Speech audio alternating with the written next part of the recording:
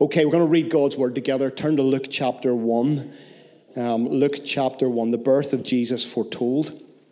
As we continue our Behold series, this morning we're in Luke chapter 1, reading from verse 26 through to verse 38.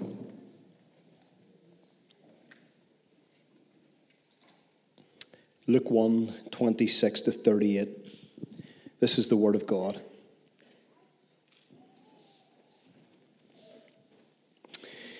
In the sixth month, the angel Gabriel was sent from God to a city of Galilee named Nazareth, to a virgin betrothed to a man whose name was Joseph of the house of David. And the virgin's name was Mary. And he came to her and said, "Greetings, O favored one, the Lord is with you." But she was greatly troubled at the saying and tried to discern what sort of greeting this might be. And the angel said to her, "Do not be afraid, Mary, for you have found favor with God. And behold, you will conceive in your womb and bear a son, and you shall call his name Jesus. He will be great and will be called the Son of the Most High God. And the Lord God will give to him the throne of his father David, and he will reign over the house of Jacob forever, and of his kingdom there will be no end." And Mary said to the angel, "How will this be, since I am a virgin?" The angel answered her, "The Holy Spirit will come upon you. The power of the Most High will overshadow you. Before the child to be born will be called Holy, the Son of God. And behold, your relative Elizabeth in her old age has also conceived a son. And this is the 6th month with her who was called barren. For nothing will be impossible with God." And Mary said, "Behold, I am the servant of the Lord. Let it be to me according to your word." And the angel departed from her. Amen. We thank God for his word. That is for us. That is for our good and for our growth, not just for information, but for transformation within our lives. So we're in our series that we're calling Behold, and the saying is true that we become like what we behold. We become like what we behold in this life. And this Advent, our theme, Behold, is one where we're trying to encourage one another in the busyness and the distraction of the season that we're in to behold Jesus, the Son of God, all over again. We said last week that whenever the Bible uses the word behold, or whenever God speaks the word behold, God is kind of metaphorically speaking, grabbing us by the collar, and God is urging us to stop and to take notice of what is about to be said, or what is about to happen in the scriptures of the moment that we're to behold right there and right then. And this Christmas, we want to behold Jesus all over again, and we do not want to miss a thing. We don't want to miss what God might be saying to us as his people.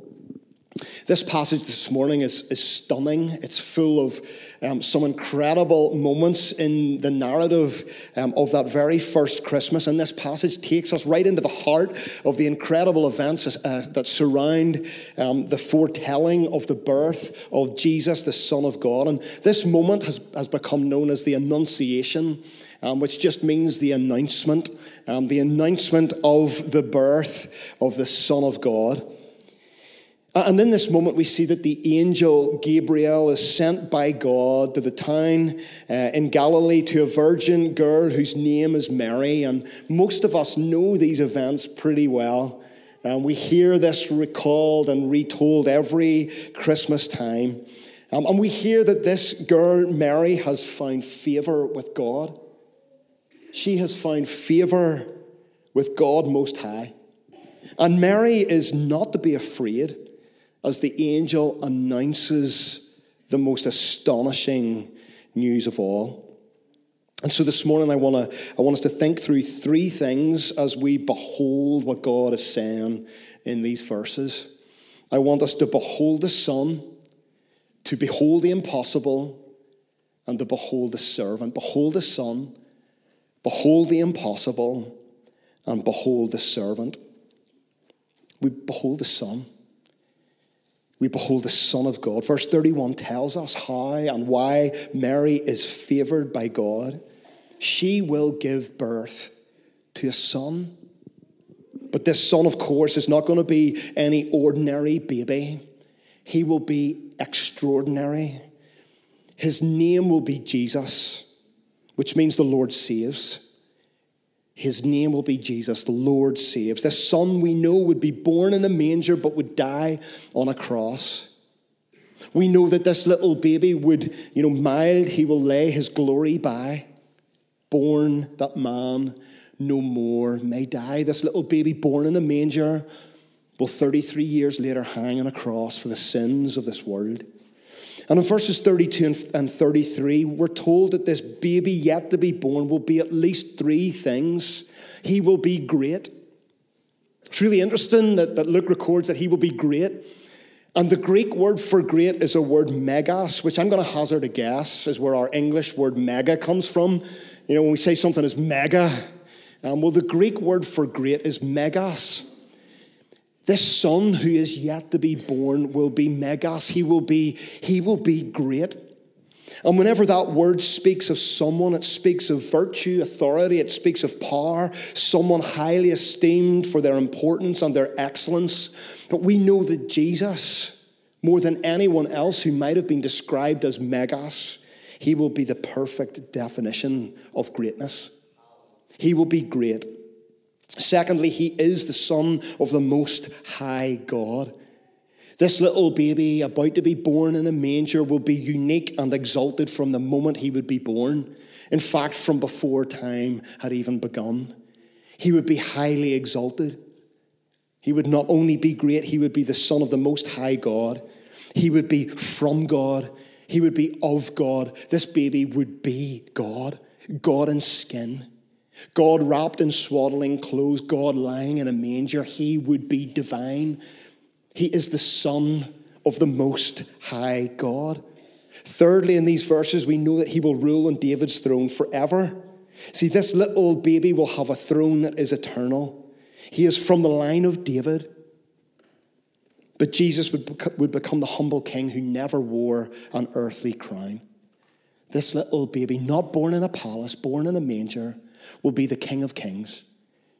He will become the humble king who will never wear an earthly crown.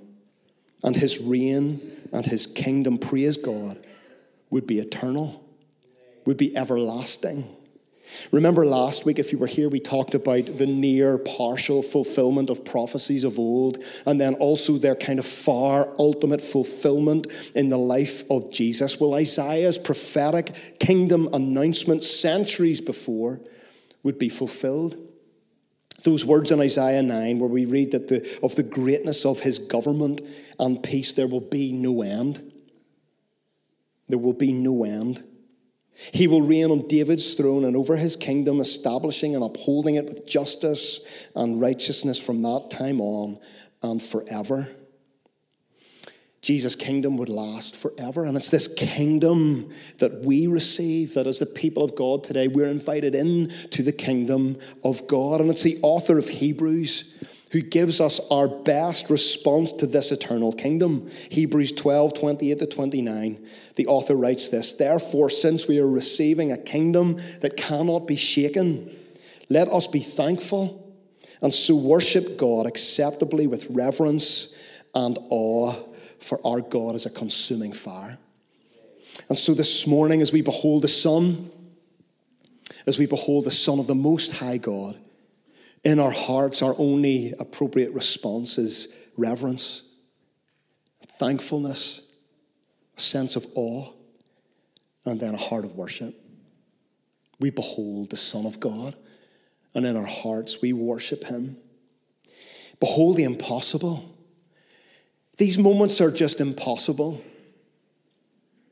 There's so much impossibility that surrounds the birth of Jesus. There's so much impossibility around that first Christmas. Everything is impossible. The circumstances seem impossible. The plan seems impossible. The announcement that the angel makes sounds impossible. This is a poor family from a nowhere town. There's nothing about these people that would have made them likely candidates for what is about to happen. It's an unlikely child, a virgin mother. It's impossible. Everything seems impossible. And even Mary's own question to the angel in verse 34 confirms that Mary knows that this is impossible. She says to the angel, "How can this be, since I am a virgin?" Talk about impossibility. How can this be? This cannot happen.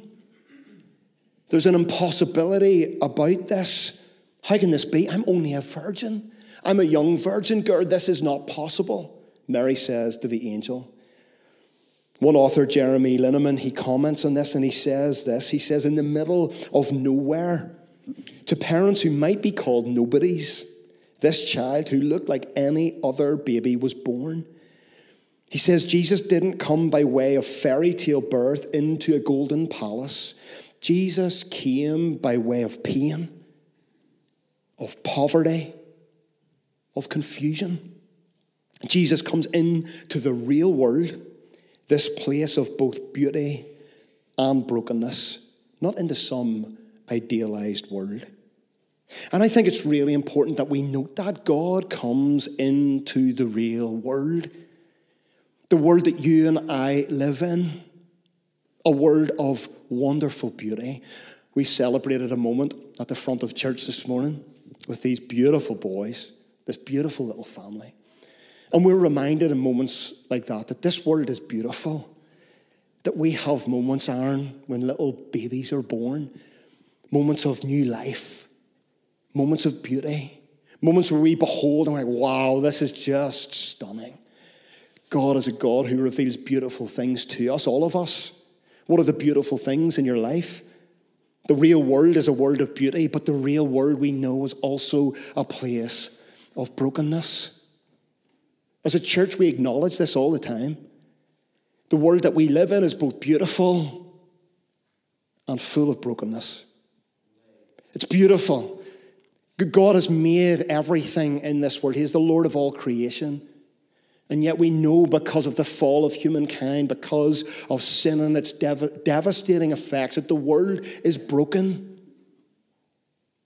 Do you feel the pain of this world? We feel the brokenness. It's all around us. The world is both beautiful and broken.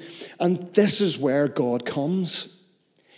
Jesus comes into the real world, into the world of flesh and bone, into the world of human joy and human heartache. He comes and he becomes like one of us. God in skin, God in the flesh. He comes. God works in the real world. If you're here this morning and you think God, the God that we're worshiping, the God that we're praising this morning and lifting up our voices to, the God that I'm speaking of right now, if you think he's distant and far off, let me reverse that thought. God has come into this world, into its brokenness and its beauty, and he is with us. He is Emmanuel with us in this very moment. You must know that. And we pray and we sense that you would know his presence today in all of the beauty and the brokenness of your life. Everything appears to be unlikely. In these moments in Luke chapter 1, everything appears unlikely. And yet it was into these circumstances and these conditions that God chose to work out his unfolding plan of redemption for humankind. Let's not miss the significance of that this morning. Do you feel unlikely? Do the circumstances of your life feel like you're untouchable for God to work, that you're somehow out of reach? These events tell us otherwise. It's into these circumstances and these conditions that the Son of God comes, the King of an everlasting kingdom, the Savior of the world would be born. You see, we behold the impossible. The Christmas narrative reminds us that all of this is quite simply a series of impossible possibilities. It's a series of events that just should not take place. But it's right into this moment that the angel makes the remarkable declaration in verse 37. Look at what the angel says. Verse 37, nothing will be impossible with God. Nothing will be impossible with God. As I thought about this during the week, how do we bridge the gap?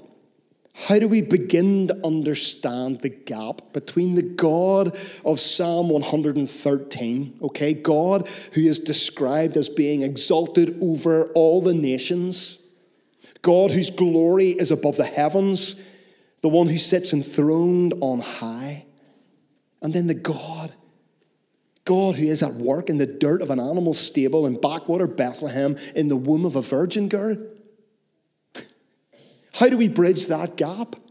How on earth do we understand that as human beings here today, this morning? Well, I think the key is found in verse 35 as the angel speaks of how this will all come to pass in Mary's life. The angel says this, the Holy Spirit. The Holy Spirit will come upon you, Mary. The power of the Most High God will overshadow you. Holy Spirit will come upon you. The power of the Most High God will overshadow you. He's a God of the impossible. If God can do what he did that first Christmas, he really can do anything. God of the impossible. Come on. Show it on your face. Come on. It's the God of the impossible. He is the God of impossible things. Nothing is impossible for God. If God can turn up where he did among the dirt of animals, the stench of wandering hillside shepherds, in the womb of a young peasant virgin girl, he can turn up anywhere in the power of his Spirit, by the power of the Holy Spirit, the power of the Most High God. And so this morning I want to challenge every single one of us. Give God your impossibility. What is your impossibility? What is it? Give God your impossible. Invite him into your impossible. Give God the messy places of your life. Invite him in. He's quite comfortable there. Do you know that? Do you understand that God's quite capable of operating in places that are really difficult, that even seem a little bit messy and messed up? Invite him in. Someone has said this is the good news of Advent. God isn't afraid to show up in unlikely, unseen, and humble places. Praise his name. We might even say that he prefers them. If he can show up in the dead of night in a crowded animal stable, he can show up anywhere. Can we stop sanitizing God? Stop boxing him in, making him so lame and safe and tame. God is the God of the impossible. He can do whatever he wills to do. What is the unlikely? I wonder what the impossible is in your life, within your home, within your family, within your work. As I was praying about this morning, I had a sense that in a room the size of this, there would be at least one person in here, and your mental health feels like it's getting the better of you. You feel the brokenness of that. And in many ways, you might think that there's no way out. There's no way out. You can't feel the light of Christmas. You can't see it. You don't feel any warmth at this time of year. All you feel is darkness and pain. If that's you,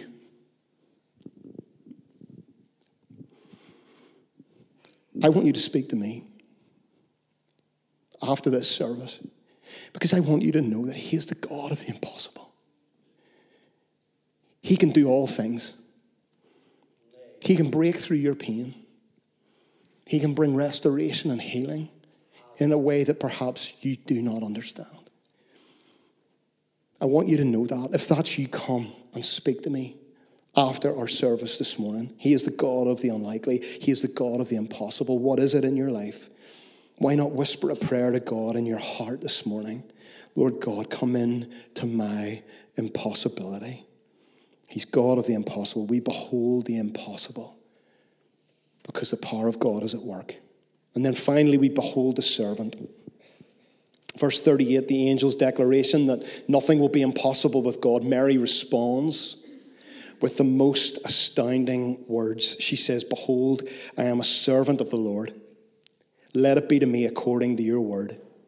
I am a servant of the Lord. Let it be to me according to your word.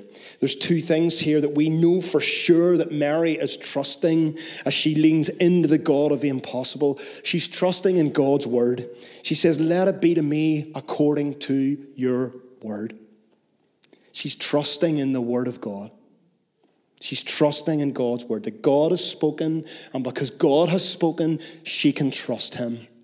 She can offer herself up in service to him because of his word.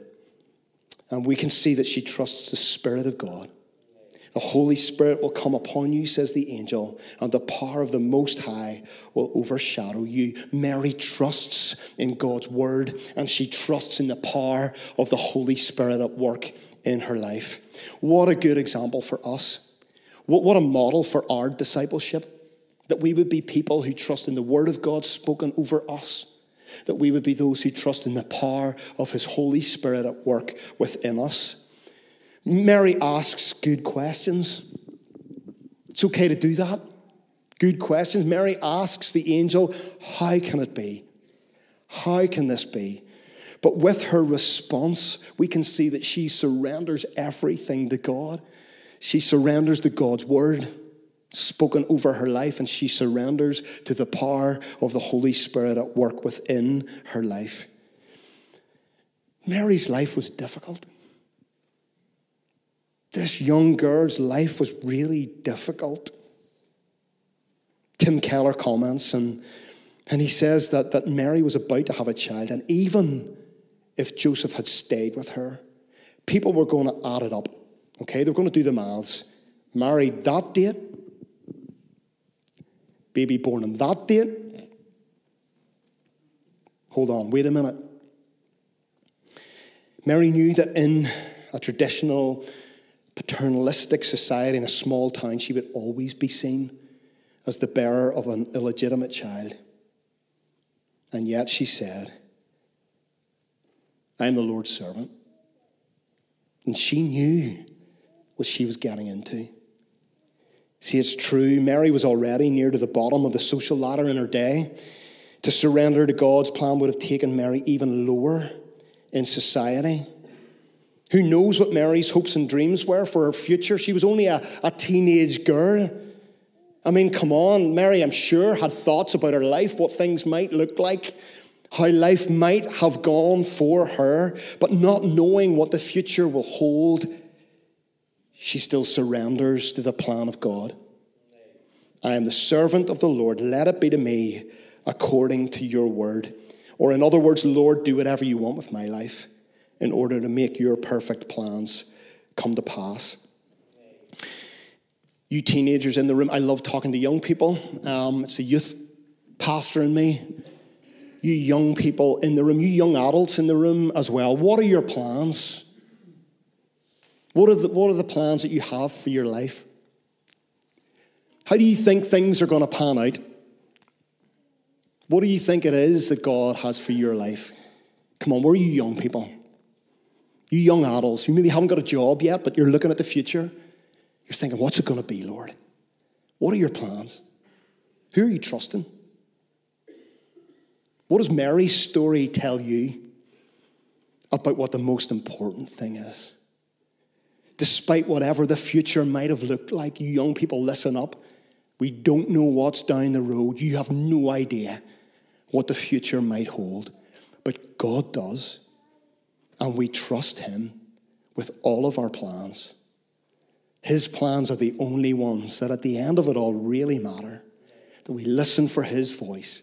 that we follow his lead, that we surrender everything to him, come what may. We see that in the life of Mary. Her faith is something to behold, isn't it? I mean, let's not brush over this. Her surrender is spectacular. Her servant heart deeply challenges me. And Mary, for me, is a heroine of the faith. What a hero. How can we follow in her footsteps of faith and service? How can we, in a culture of control, have a heart surrendered like Mary's? How can we, in a culture of constant self-promotion and worldly ambition, how can we live a life dead to self and alive to God's will and purpose? Well, as we come to a close, there's only one place that we can go. Or rather, there's only one person that we can go to. You see, we know this isn't really about Mary. As amazing a hero of the faith Mary is, this isn't really all about Mary. See, some older translations of Mary's response to the angel put it like this: "Be it unto me according to thy word. Be it unto me according to thy word." And if you listen closely enough, if you behold those words long enough, you will hear the echo of Jesus' own words 33 years later, in the Garden of Gethsemane, when with sweat drops of blood and a heart filled with anguish, that little baby born in a manger, this fully grown man about to hang on a cross, would say to his heavenly Father, "Yet not my will, but yours be done. Father, be it unto me according to your word. Your will be done. Have your way in me." You see, Mary's humble surrender to the will of God would echo the humble surrender of the son that she was carrying. Jesus has come to give his life for us. For every sacrifice of surrender we could ever make for Jesus' sake, we need to know that he has made infinitely more by way of sacrifice for us. He has come to give his life for us that we might find life in all of its fullness. We're going to worship God, and so why don't you stand with me? Let me invite our worship team forward. Let's take a moment just in the stillness as we do here in Carmoney, as we prepare to worship the Lord. Give back in sung worship to him. If we prepare to do that, let's just come before him in prayer. And in the quiet space of this sanctuary on this Sunday morning, let's be reminded that in the economy of the kingdom of God, the way up is the way down. The path to greatness is the path of humility. The road to significance is the road to surrender. And this is why we offer ourselves to God. It's why we serve him. And it's why we worship him.